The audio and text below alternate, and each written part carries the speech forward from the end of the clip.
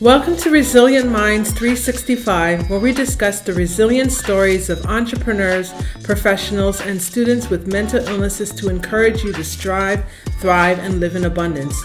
I'm your host, Cleone Crawford.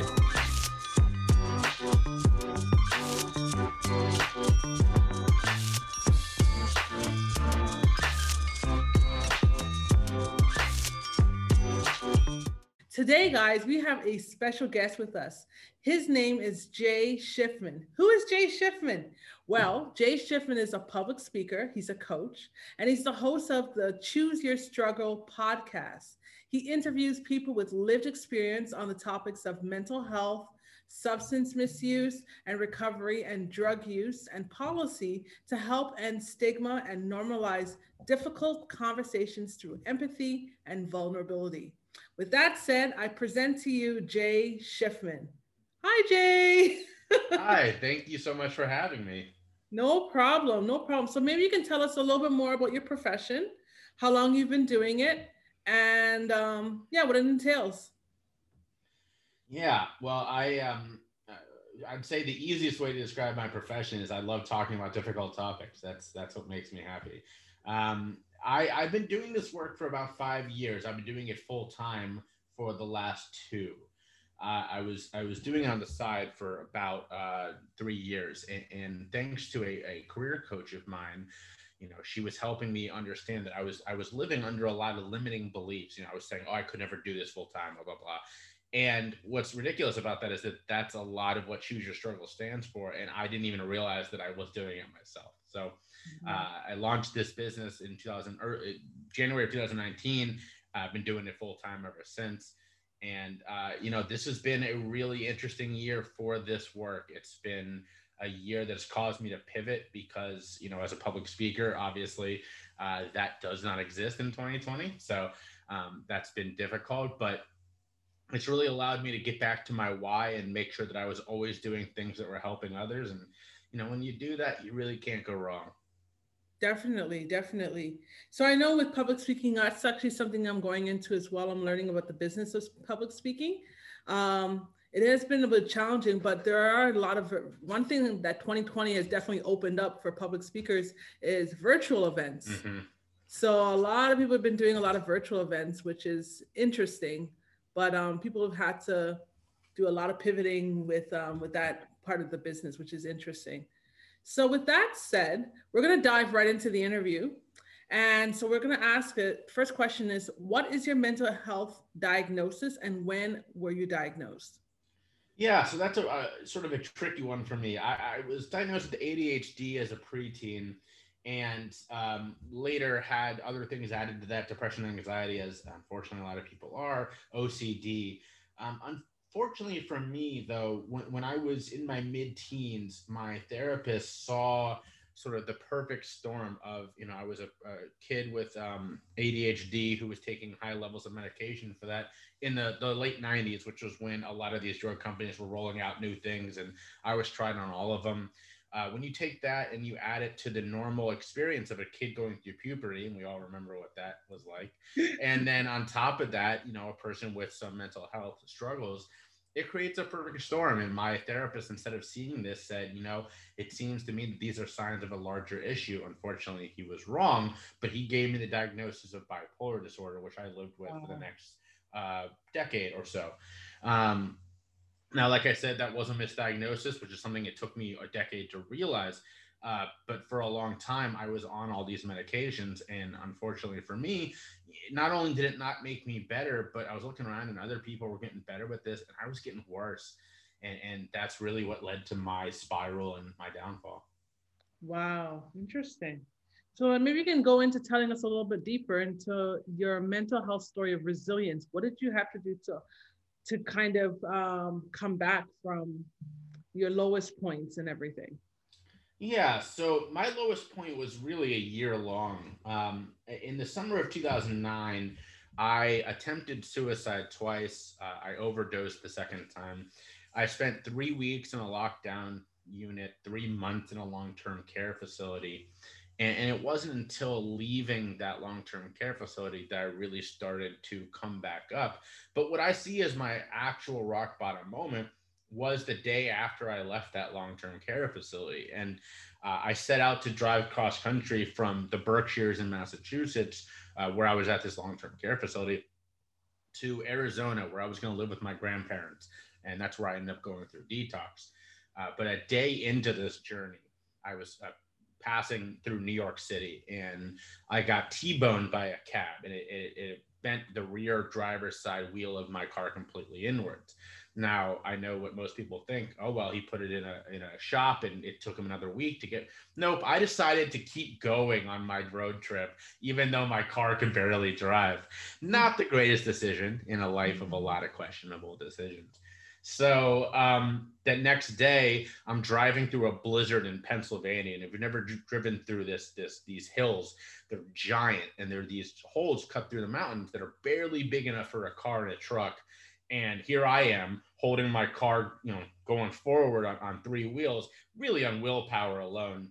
I blew that tire and I spun out into a ditch at one point. I had to walk a mile on the highway. And finally, after driving for probably 10 hours and making it only what should have taken me 4 hours, I gave up and I pulled off into a small town called Johnstown, Pennsylvania. And I'll never forget Johnstown, Pennsylvania. And it was January 2nd of 2010. And I pulled into this dirty truck stop motel. And that's where I really consider my rock bottom moment, because I was all alone. I had just made this giant leap to check myself out of the long-term care facility. And I did what a lot of people who struggle with substance misuse or mental health do. And I reached out to a higher power, and nobody came. And that's when I really felt, okay, I am more alone than I ever thought possible. Mm-hmm. But after this breakdown, I decided, you know what? If I'm going to get better, I'm going to put my recovery on my back, because I'm the only one I got.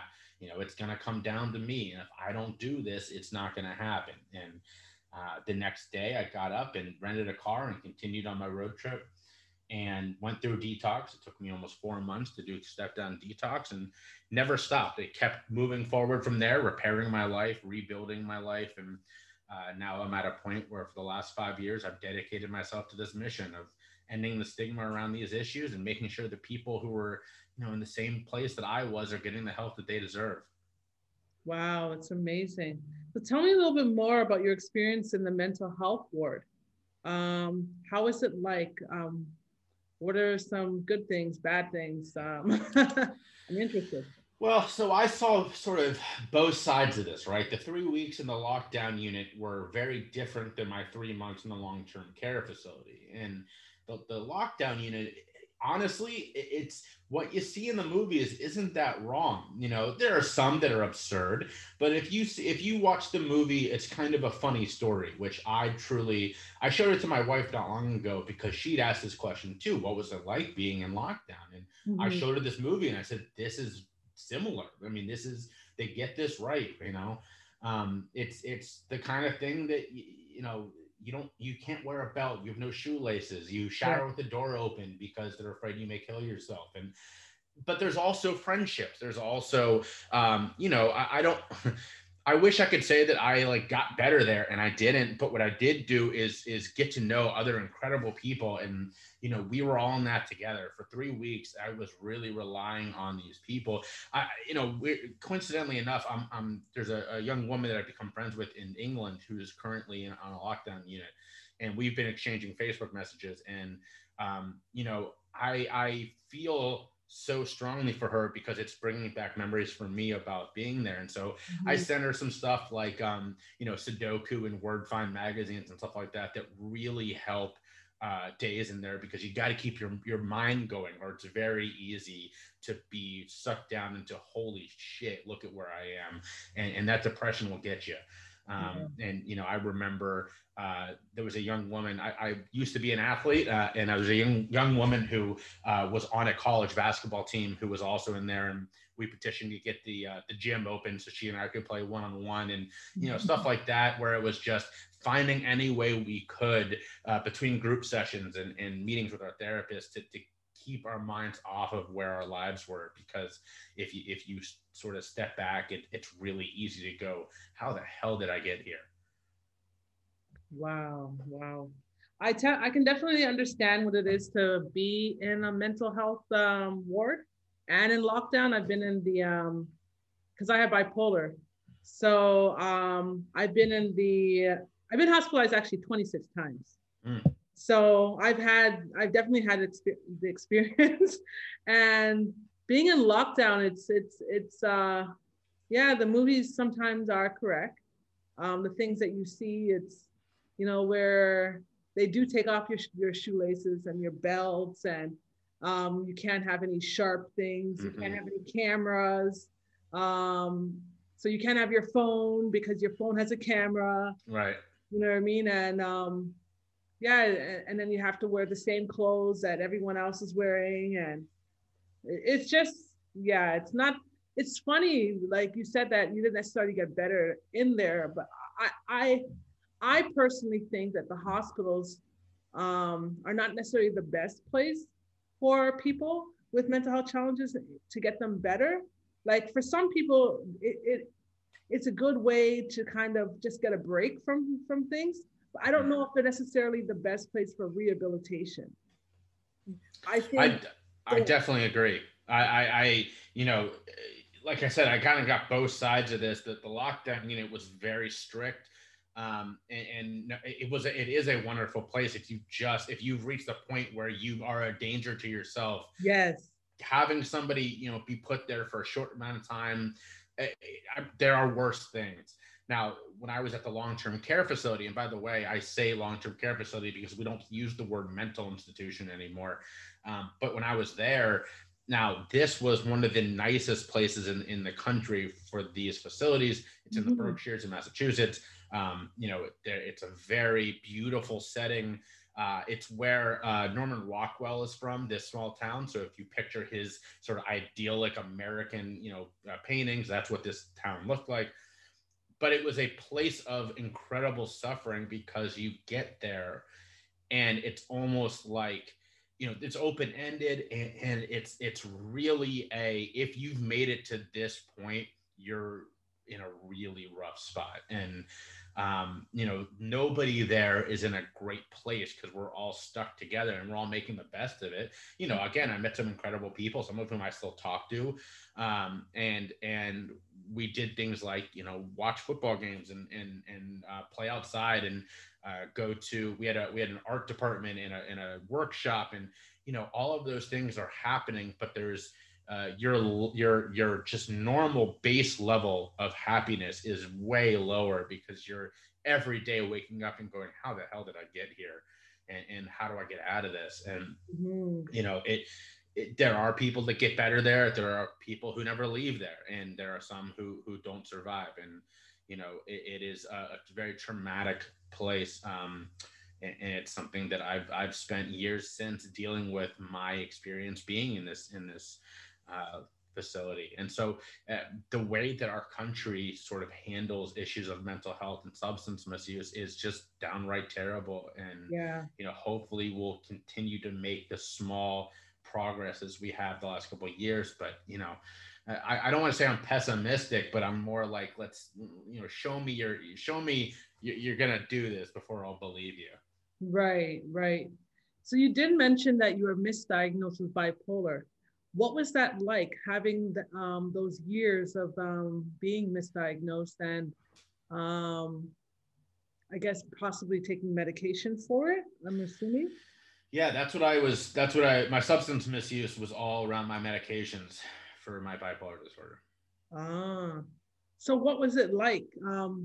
Explain to me what that whole period was like. So in my mid-teens is when I got the diagnosis, and I started being treated for it as a 19-year-old, right before I left for college, 18, 19. And first it was, just we're going to try this, and then we're going to try that. And that's how we kind of treat mental health goals. So let's try this thing. Okay, that didn't work. Let's try that thing. And so as it got more and more, it got to a point where by the time I was 21, I was walking around with a backpack on everywhere I went, and that backpack was just full of pill canisters. And I've been asked before on these interviews, was there ever red flags? Because like I said, I had this diagnosis and I truly believed my diagnosis that I was bipolar, even though not only was I not getting better, I was getting worse because of all the medication. Mm-hmm. And there was red flags. In fact, the first one was I was going on a trip with my fraternity brothers, and I'm going through TSA in New York City. I think it was JFK.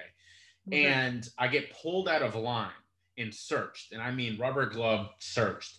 And it was because my backpack full of pill canisters had been a flag for them of, hey, this guy's a drug dealer. And it was Right. because there were so many pill canisters, they could not believe I wasn't a drug dealer.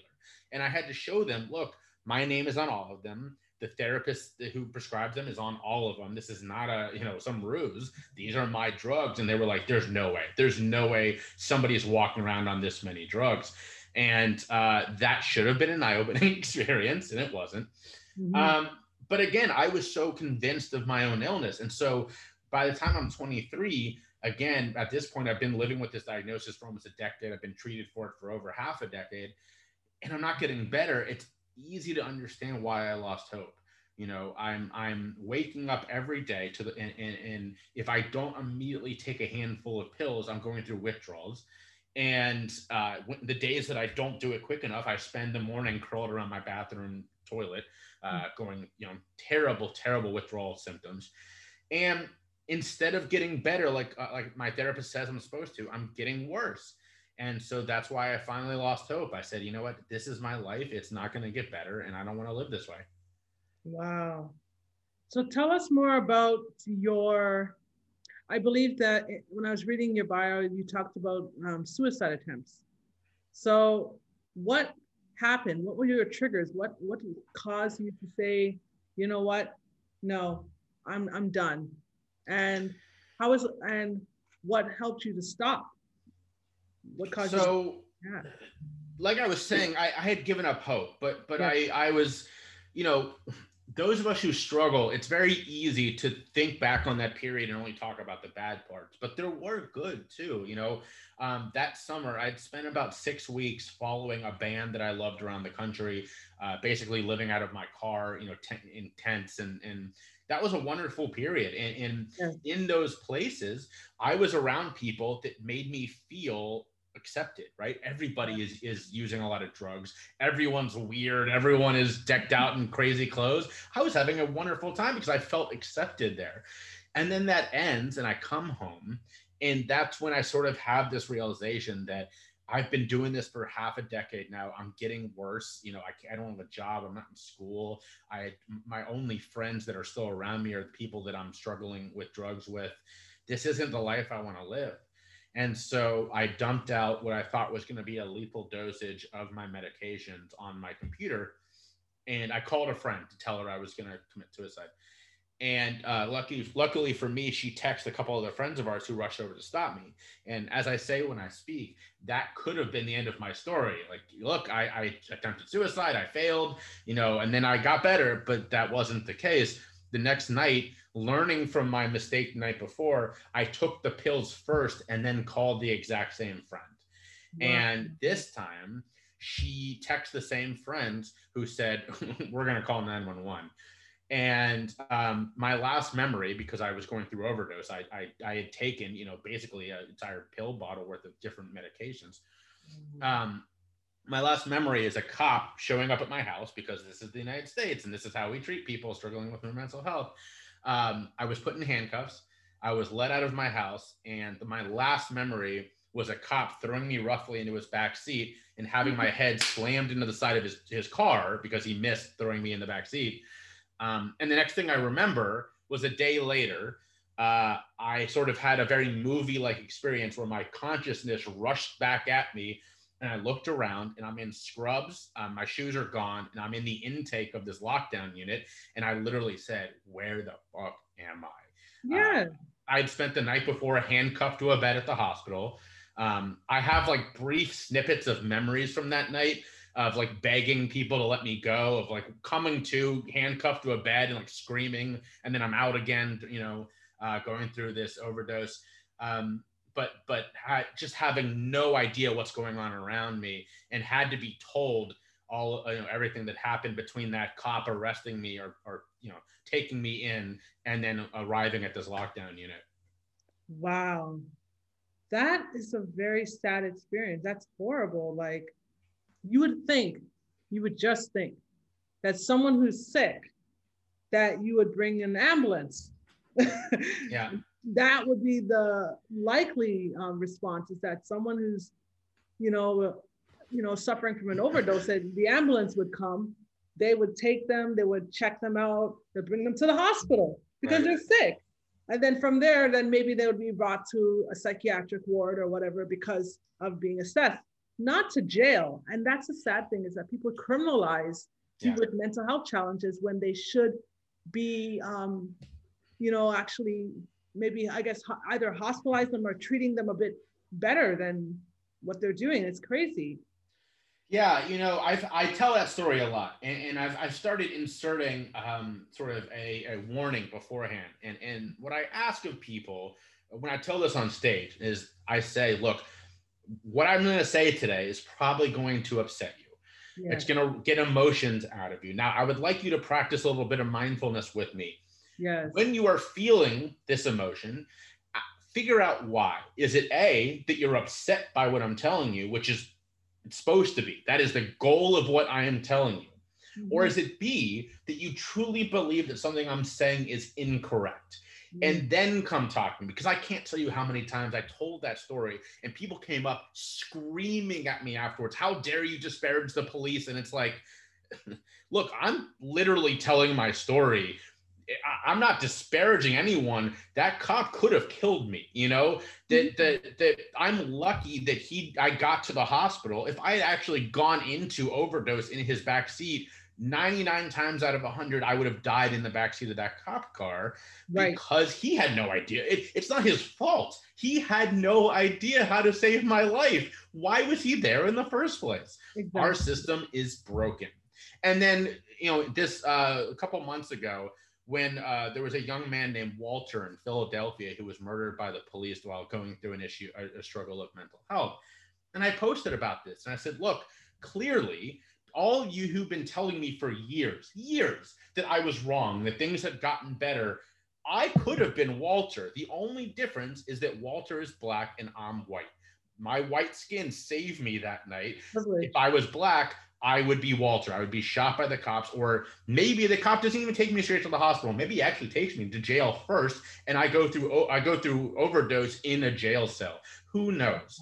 All I know is that A, that cop shouldn't have been at my door in the first place. Our system is so broken that a 911 call of a person who just attempted suicide sends a cop instead of an ambulance. That's screwed up. And number two, you have two very similar circumstances, me and Walter.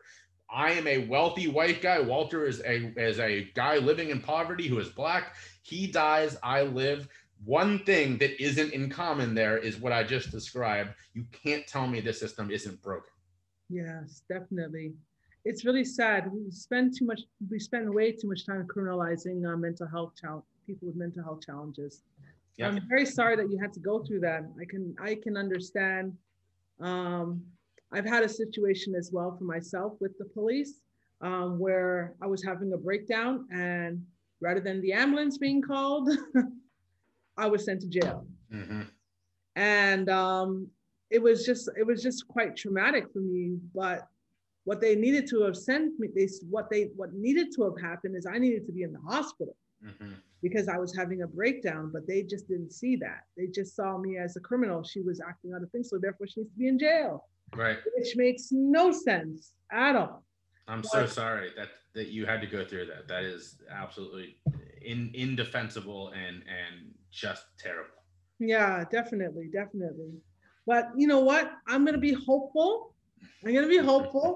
That in the next few years, with people like us telling our stories and being open, that there will be reform in the system and things will get better. Well, we're definitely seeing small steps. I just literally right before I jumped on here read an article about how in Minnesota, they were attempting to defund the police after the terrible, terrible murder there in the spring. And of course, politics got in the way and that didn't happen. And they finally succeeded in moving $8 million from police budget to mental health instead. Now, Wow. yes, that is a wonderful victory. 8 million for mental health is 8 million that wasn't there yesterday. That's wonderful. Sadly, the police budget was 180 million. So you're talking not even, I mean, just minuscule amounts, right? So, and this, you know, last year before all of this, I was at a conference for substance misuse, and President Trump was being applauded for giving money to this cause. And I pulled aside one of the organizers and I said, I got to ask you this question. Now, President Trump is giving money to substance misuse more than any other president. And sadly, that's because he gave any money to substance misuse. He's the first president to actually direct money from the budget to substance misuse. And I said, why are we applauding this? Why can't we say, because it was 8 billion, which for those may sound like a big number, but that's spread out among 50 states, all of them getting it equally. And our budget is trillions of dollars, right? Yes. So I said, why are we not able to say, hey, you know, what is equivalent of about half a penny? It ain't good enough. You know, this is it'd be like giving the coronavirus half a penny, right? I mean, it's just not good enough. And the person said, that's not how we do things. We have to applaud this money. And I was like, I'm going to skip that session because I don't believe in first off, I don't believe in applauding that president anyways. But second off, I think it's okay to say to someone, you know, I really appreciate you doing this. 8 billion is, like I said, it's 8 billion that wasn't there yesterday. So thank you. I need you to understand that that's nothing. That is nothing compared to what's needed here. And especially when our defense is getting $1 trillion, I think you can cut a little bit more from that and give it to the people who are struggling.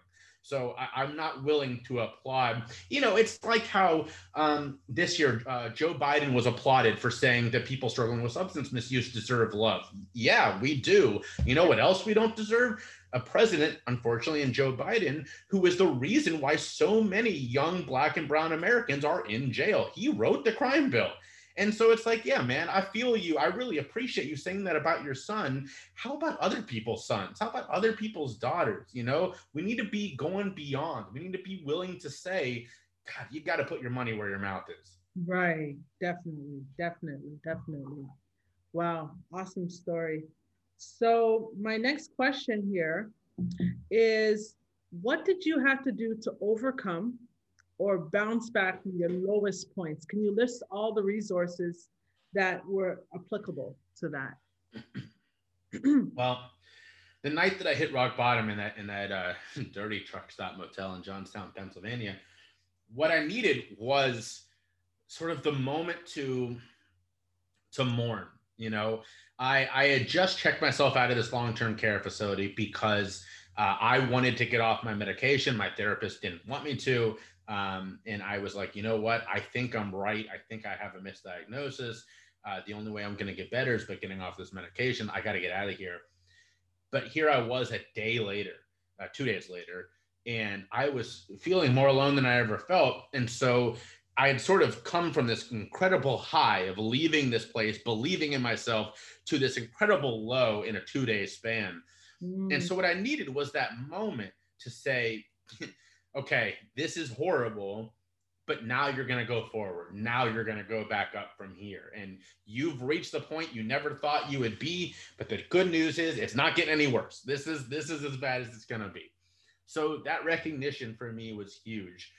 I also am incredibly lucky that I went to live with my grandmother and grandfather in a small town outside of Sedona, Arizona. And my grandmother is a saint of a woman. She's still my best friend. And, you know, she was willing to let me basically do nothing other than just try to survive over the next couple of months. You know, there were days where she came into my room crying at the amount of pain I was in, mentally, physically, spiritually. I was just in a horrible place because detox is rough. Yes. And the detox I was going through was called step down detox because I was on so many medications that if I just stopped all of them at one time, I would have literally died. Cold turkey would have killed me. So I had to do what's called step down, where you take a little bit less and a little bit less. And unfortunately, unlike cold turkey, where it's horrible for a couple of days and then you're good, mine took months of that feeling. It was awful. And she was just my cheerleader, my best friend, my support system.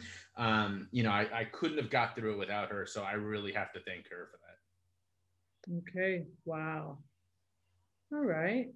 So my next question is, what are three things that you wish you had available when you were at your lowest point?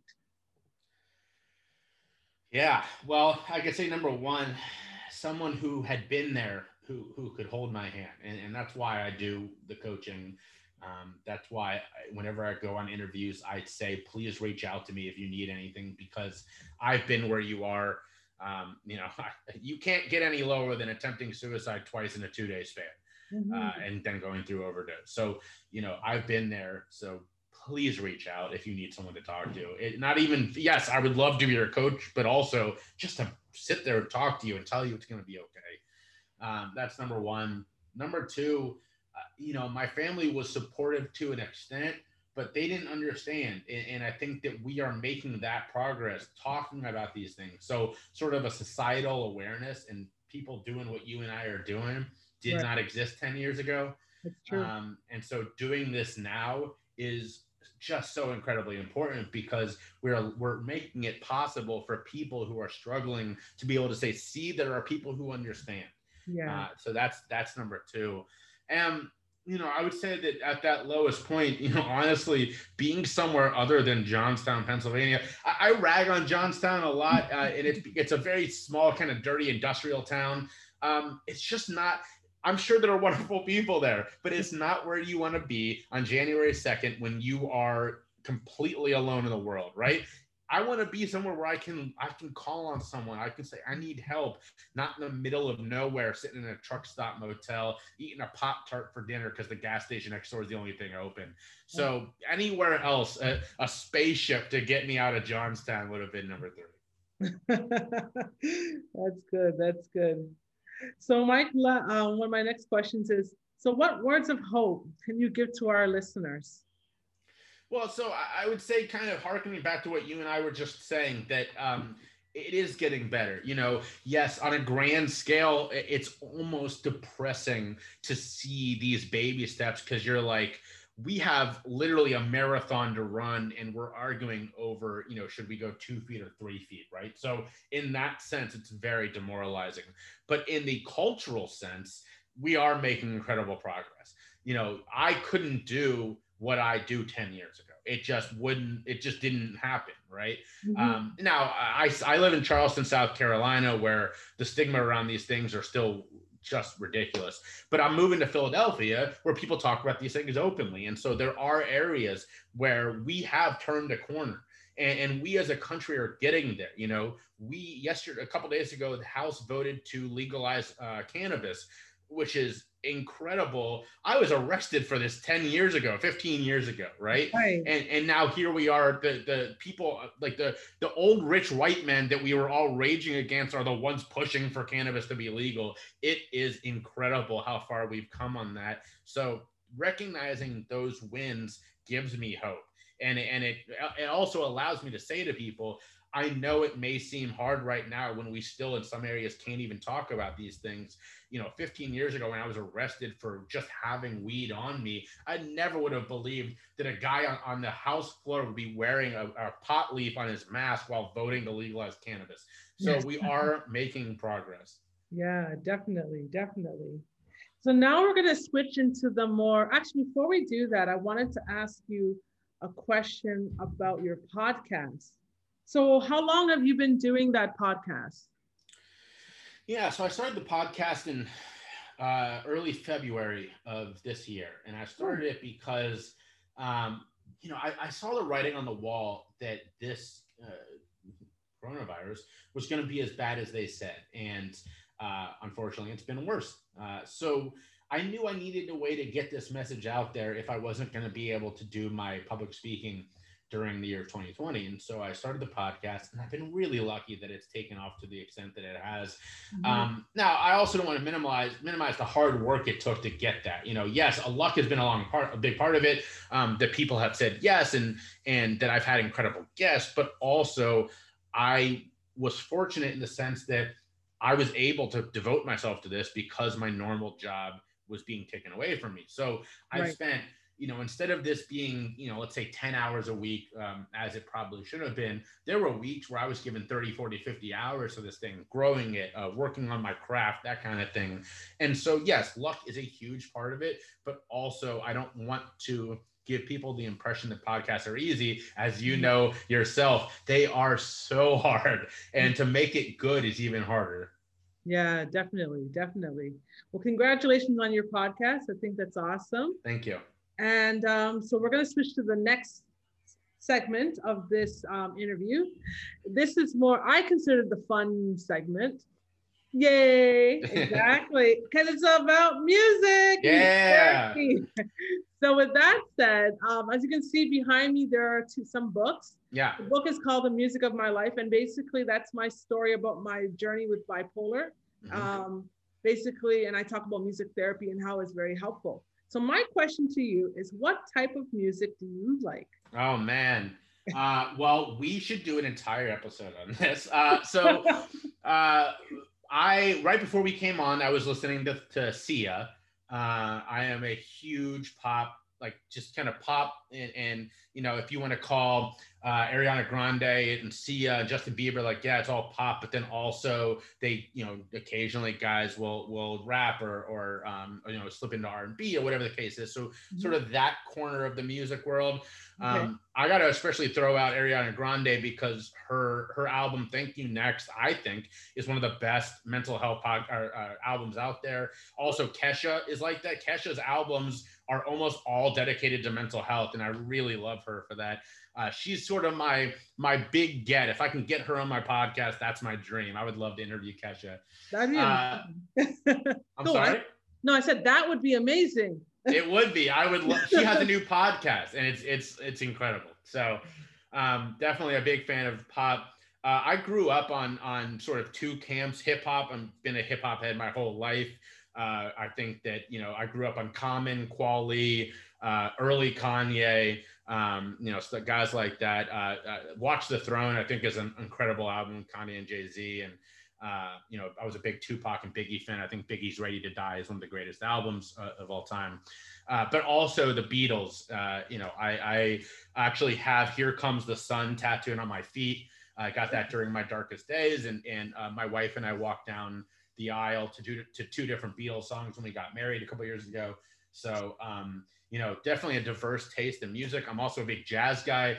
I have about 800 vinyl collection. That's been my number one baby most of my life. Been collecting since I was 16. And I would say probably 20% is the Beatles, another 20% is jazz, and the rest is hip hop and pop and rock. Amazing. You're so eclectic.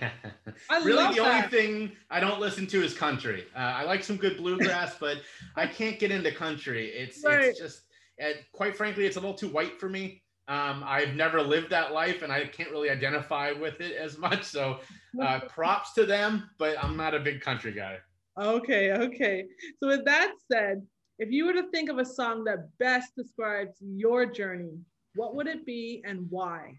Well, so I've been giving this a lot of thinking since I first responded to you. And Here Comes the Sun is the one I said, and I think that's a great one. And, obviously it's very personal to me. I literally have it tattooed on my body. So that's a big one for sure. That's the song my wife walked down the aisle to when we got married. I walked down the aisle to All You Need Is Love.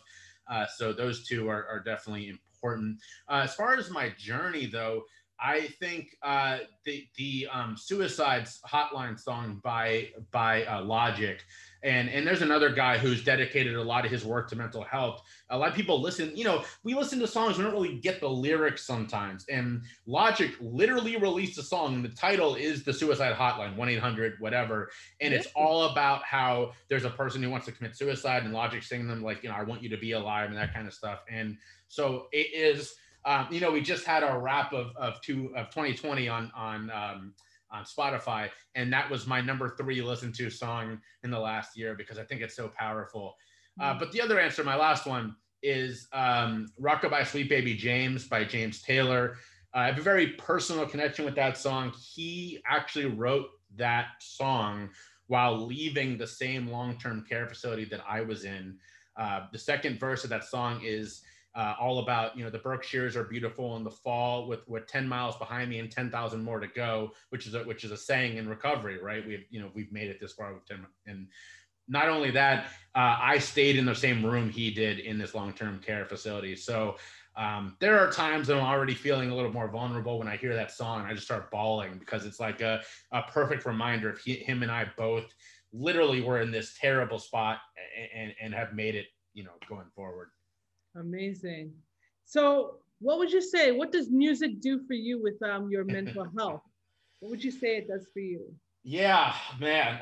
Everybody who struggles with mental health has their sort of plan when things are rough, right? And for me, I know if I'm in a rough spot, putting on the Beatles always helps.